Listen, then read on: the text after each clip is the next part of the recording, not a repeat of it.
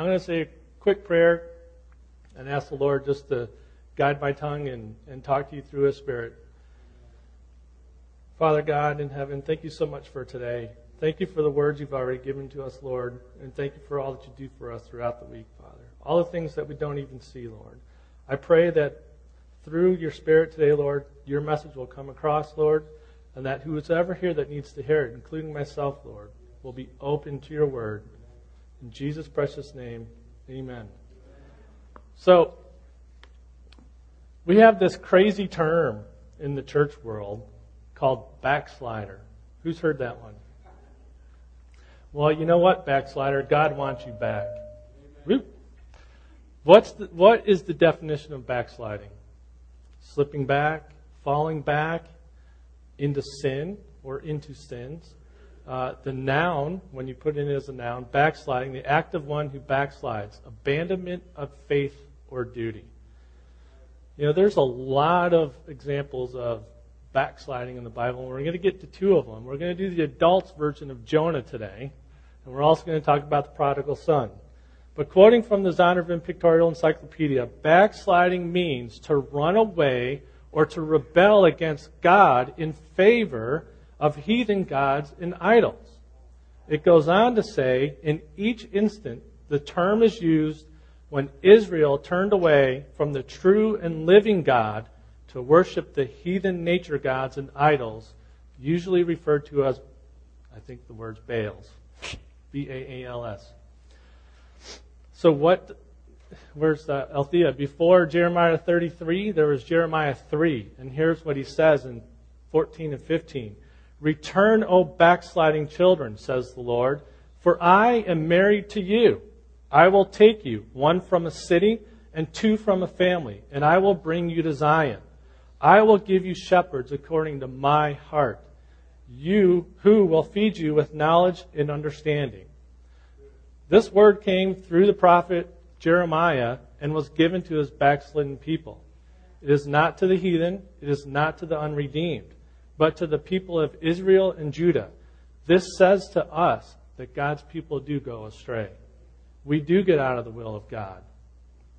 But God will spare no grace to pursue us, pleading with us to get back into personal walk with Him, in more complete agreement with Him and at peace with Him.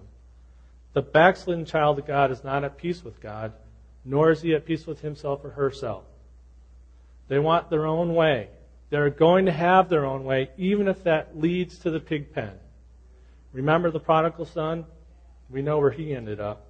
The father's love is seen for a rebellious son who had wanted to do things his own way, but returns. We'll go into that in a couple minutes.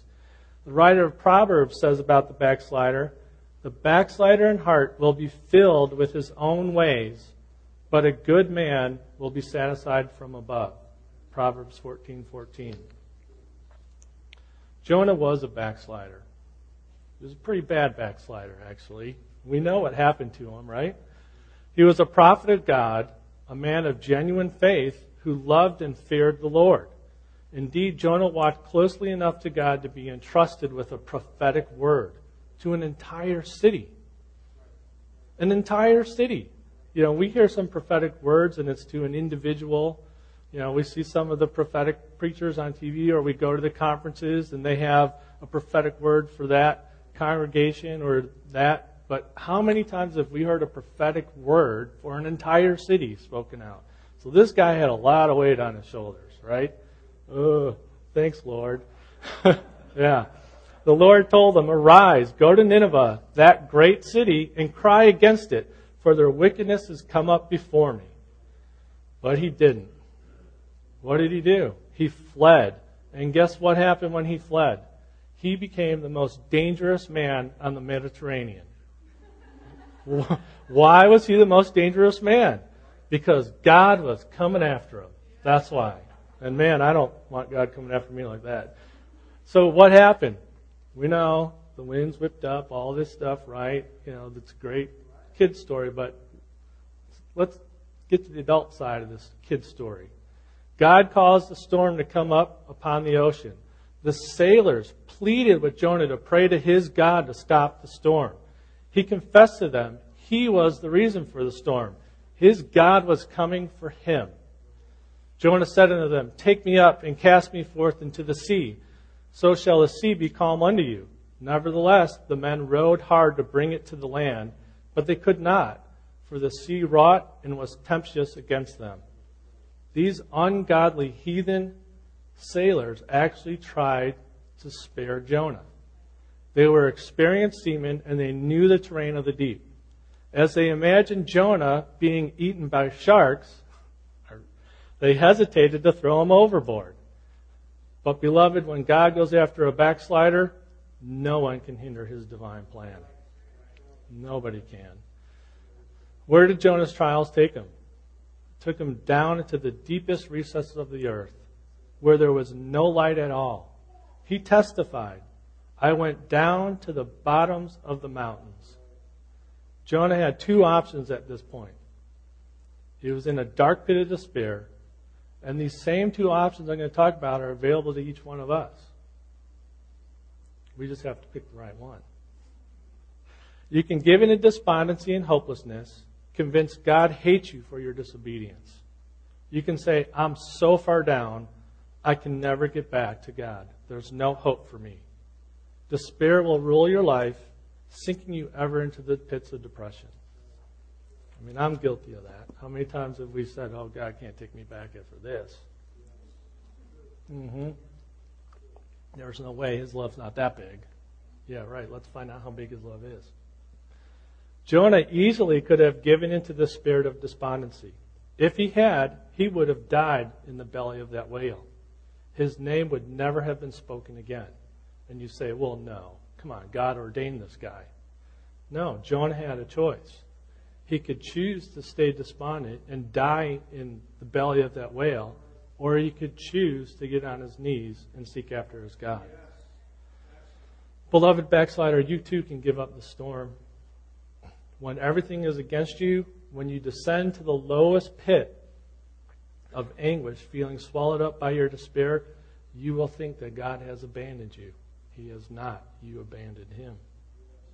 You'll be tempted to say, it's no use. God doesn't care. He can't possibly love me because he's allowed all this trouble to fall on me. There we go. There goes the blame game, right? It was God's fault. He allowed this to happen to me. Did he really? Whose choice was it? Because God wouldn't have chose that for Jonah. When you get to that point of despair, you have a choice to make. And here's your second option. You can call on God for mercy. You can come back to the Lord, no matter how far you've run from him. Thank God Jonah made the right decision. Then Jonah prayed unto his Lord in the belly of that whale, or fish in some translations. And he cried and said, I cried by reason of mine affliction unto the Lord, and he heard me. Out of the belly of hell I cried, and the Lord heard my voice. The whole purpose of your storm, whatever you're going through right now, the whole purpose of it is for you to press in as Jonah did. Turn back to God. It doesn't matter how big the storm is. Drop to your knees and turn back to God. The Lord is pressing you to return to your first love, to come back to his house, to call on him, to trust and pray your way out of trouble. You only have to choose to do that. You have to choose to do that. God's not going to force you to choose that. That's your choice. I mean, there's a ton of examples of backsliders in the Bible. David, Noah, Lot, Peter, most of the disciples after he died. I mean, they're all over the place. So let's go through a couple of them. I mean, when you read through the Psalms, you know that David ended a lot of his Psalms by pleading with the Lord for his life because he had done some heinous act and heinous sin against the Lord. And then he comes back to the well and says, but, oh God, I can see your mercies are new every day. Take me back into your bosom. You know, let me lay upon your chest and hear you breathing. I need that closeness with you, right? And who actually had to go to David and point out the biggest mistake that he made? Another prophet of God, right? So here we have David, this great guy, who really should be our hero. What happened to our hero? Man, I'm telling you, I think David was the original ADHD child, okay? They just didn't have Ritalin back then. He was all over the board, you know. I mean, His thoughts were everywhere. And then Nathan the prophet came to David after he had committed adultery. And here's what David wrote. Have mercy on me, O God, according to your unfailing love. According to your great compassion, blot out my transgressions. Wash away all my iniquity and cleanse me from my sin. For I know my transgressions and my sin are always before me. Against you and you only have I sinned and done what is evil in your sight, so that you are proved right when you speak and justified when you judge. Surely I was sinful at birth, sinful from the time my mother conceived me. Surely you desire truth in the inner parts. That's the heart, right? The inner parts. You teach me wisdom in the inmost place. Cleanse me with hyssop, and I will be clean. Wash me, and I will be whiter than snow. Let me hear joy and gladness. Let the bones you have crushed rejoice. Hide your face from my sins and blot out all of my iniquity. Create in me a pure heart, O God, and renew a steadfast spirit within me. Do not cast me from your presence or take your Holy Spirit from me. Can you imagine the anguish David was going through when he wrote this? But what did he do? He turned back to God. I don't care what kind of trial you're in, what kind of storm you're in. I don't care what your mind is telling you. I don't care what Satan's throwing at you. Turn back to God. You know, Peter denied Christ 3 times. And then what did he do? He went back to cast nets, didn't he? What did some of the other disciples do? They fled. They hid. They denied they even knew Christ. Noah got drunk and lay naked in his tent. But this guy, saved the world. What is wrong with him? I mean, come on. Come on, Noah. What are you thinking about? Can you imagine God up there? These stupid humans. And God does not say that. That's me paraphrasing. But, he's looking down at Noah and said, Noah, I just told you to build this ark to save the world. What are you doing? I don't know, Lord. I just fell into sin, right? It happens that easy. You don't know. It creeps up on you. It's really easy. It's a couple of people standing around at church. Oh, did you see what she wore today? I did. I can't believe she wore that to church today. Did you hear what Ken did at his business last week? That wasn't very Christian attitude, was it? What happens? It doesn't seem like much, but that rolls into something else, and rolls into something else, and rolls into something else, and the next thing you know, you have division in the church. All because somebody was backsliding, and they didn't realize it. We trick ourselves saying, no, we're good. We're okay. I'm good with God. Right? Yeah, right. How good are you with God? Let's find out. So, now we have Lot, who sought fellowship with the Sodomites, who were completely destroyed. Not only that, but he got drunk and ruined his own daughters. But he is a righteous man. He was accounted as righteous by the Lord himself. Wow. Wow. Unbelievable. And that's God. Unbelievable. The ultimate picture of the backslider returning with true repentance can be found in the story of the prodigal son. I know this is a great story. We've heard it a bunch of times. I'm going to tell a little bit different. The prodigal repented when he came to his senses. What does that mean, when he came to his senses? Do you think it was, oh man, I woke up next to a pig again. I'm eating the leftovers of corn and who knows what they throw in here. It was good at my father's house, so I'm just going to go back there and pretend everything's good and all is well, and at least I'll get some meat there. And maybe he'll treat me like a servant. Was it that? No, it wasn't that, was it? It wasn't just like a lot of people these days. Well, you know what? I'll tell people that I'm getting clean. I put the drugs away. I put the alcohol away. I don't need to go to the meetings anymore. I'm good, right? And I'll put the front on, and I'll look really nice. My wife made me put this on this morning. And I'll look really nice. And on the outside, I'm going to fool you. And you, and you, and you, and you. But I'm not going to fool God. And I'm only fooling myself. Right? So let's see. What he did? He came to his senses. This means a person who remains unrepentant and in sin that is dragging him to hell is not in his right spiritual senses. He has been spiritually blinded by something or deceived somehow. So what happens? The blinders came off and he came back to his spiritual senses. The prodigal was able to find forgiveness after he turned away from all wickedness he had been in that held him in spiritual death. He turned back to the original sin. He was spiritually dead. Oh, well, let's find out what the Lord does with that. Repentance, turning from sin to serve God, is illustrated in this teaching. Though he was in wild living, including sexual sin with prostitutes, for an unknown period of time, perhaps many, many years, he still found forgiveness. You know, in my own family, I have an uncle who, unfortunately, due to life circumstances, fell away from the church. He was a pastor. He was also a lay minister for the local police and fire departments. And he got called out to all the death scenes and all this and all that. And, you know, he was a great man of God, I remember, when I was growing up, even though at that time I really didn't want to know who God was. I went along with the rest of the family, and I made fun of my uncle, just like they did, because he wouldn't partake in certain things.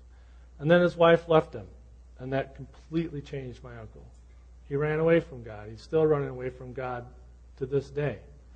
I've talked to him a few times since I've come to know God. And in fact, the Lord gave me a vision. One day, him and I will be standing in front of many people, you know, talking about repentance and forgiveness. One day that will happen. And I keep praying that. And, you know, you read this story, and my uncle, who's been away from the Lord for 40 years now, he can still come back. He's not lost forever. All he has to do is repent. So here's what happened to the prodigal. He became alive again, and he lost his spiritual condition that changed him. And it turned from all those sins, and humbly he came back to the Father to serve him. Key word there. Humbly he came back to the Father to serve him. The only time in the Bible where we read that the Father ran is in this teaching. And what was it for? It was to welcome the repentant backslider home. So imagine, you're the backslider. You're coming in the door back there, and God just takes off right at you with his arms like this, crying and happy. You've returned. You've returned, my child. The Father actually ran. The Father was so happy to have him back, he hugged and kissed him, and then they celebrated. So what do you think happens when a backslider turns back to God? What do you think is going on up there? A party. You're right. It's a celebration. The angels are going wild. They're in your corner. They're cheering. You hit a home run. You're rounding the bend. It's a good thing. And what is this? What you know? We hear all this stuff going on in the world today, right? Well, what is God doing now? Yeah, America might fall apart. Yeah, our dollar's going to go to heck. Who cares? It doesn't matter to us. We live in a different society. We're supposed to be, anyways. So what's going on? God is in the process every day of restoring people to himself. He is shaking the foundations of the nations right now. Isaiah 6, 5-6 states, "Woe to me!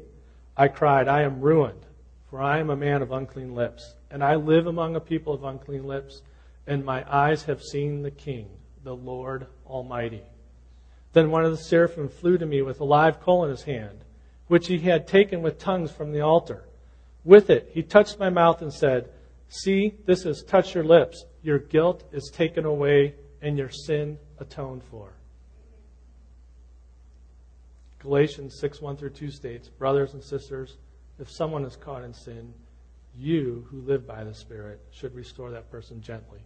It doesn't say to go around and point fingers at them. It doesn't say to gossip about them. It doesn't say to turn your back on them because they've fallen down. What does it say? Let's read it again. It says, you who live by the Spirit should restore that person what? Gently. Not harshly, not with a judging attitude, gently. But watch yourselves, or you may also be tempted. Carry each other's burdens, and in this way you will fulfill the law of Christ. When some Christians see a fellow believer do something that is sinful, like we just said, they proceed to tear that person apart. Several things can happen. The person may be avoided, slandered, looked down upon, openly rebuked by another believer.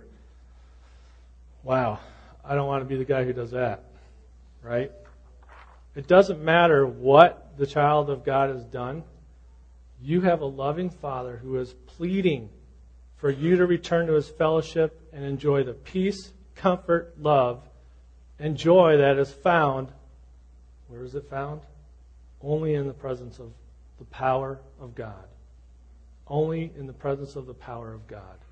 Don't take me wrongly. This doesn't mean you can go off and do something, do a sin, and just keep coming back to the well. It doesn't work that way. Okay? However, every time you come back to the well, who's going to be there with open arms? The Lord's going to be there for you. You have to make the choice. Like we talked about, Jonah had two choices. Be despondent and die in the belly of the whale, or fall to his knees and turn back to his God and be rescued. We have been freed from such arrogance and pride because out of Isaiah 5:18, we drag the carcass of the flesh around with us. We have not laid it down yet. It is still a battle we face every day. And until we come into glory, this stuff gets in the way every day. My eyes get in the way every day. My tongue gets in the way every day. You know, none of us are perfect. It's not going to happen. One day we will be, and we'll be whiter than snow. I'm looking forward to that day. Who is a God like you who pardons sin and forgives the transgressions of the remnant of His inheritance? You do not stay angry forever, but delight to show mercy. You will again have compassion on us. You will tread our sins underfoot and hurl all of our iniquities into the depths of the sea. We can't see the bottom of the ocean. We don't have submarines that can go to the bottom of the ocean. We don't have sonar that can go to the bottom of the ocean. Do you think God sees those again once He's hurled them down there? God doesn't see them. Jesus took them away. He hid them away. He took them for us. He who conceals his sin does not prosper, but he who confesses and renounces them finds mercy. It's true repentance we're talking about. What about you who are hearing this message? Have you backslidden and refused to return to Jesus? You may say, but you don't know what I've done and how far down I've gone. Let me tell you, my friend, I don't care. If you allow yourself to wallow in your fear, in your guilt, and in condemnation, you will be crushed in it and end up hard-hearted. Or we have the other choice. You can say, no, I have heard a message of hope, a message of strength and of power in Jesus Christ. I can come home to my Lord. I can turn back to Him, and I can see Him running towards me with His arms open wide. And right behind Him, what's back there? A celebration. He's waiting to have a feast with us. Wow. What a good feast that is. It's going to be a good one. You know, so about Jonah, I believe that as soon as Jonah started praying in the belly of that whale, I think God made a little dry patch in there. And He told Jonah, now come over here and sit down with me. Inside the belly of the whale. Jonah, come sit and worship with me. Jonah must have had some kind of revival meeting with God inside that dark place. In fact, when God showed up, it wasn't even dark, right? Jonah knew exactly what was going on. Meanwhile, while this was going on, God was guiding that whale across the Mediterranean. He beached the whale on the shore and made him vomit up Jonah. Ugh. Well, you can kind of look at the vomit representing the sin, right? He's a stained, dirty man. He sinned against God. But he turned back to God, and God saved him. He beached the whale and threw him out on the shore. Said, here you go. Now, go fulfill my word. So what happened? Jonah became set free. He was anointed again. And the Holy Spirit came upon him and was like, boom, go preach it. Right?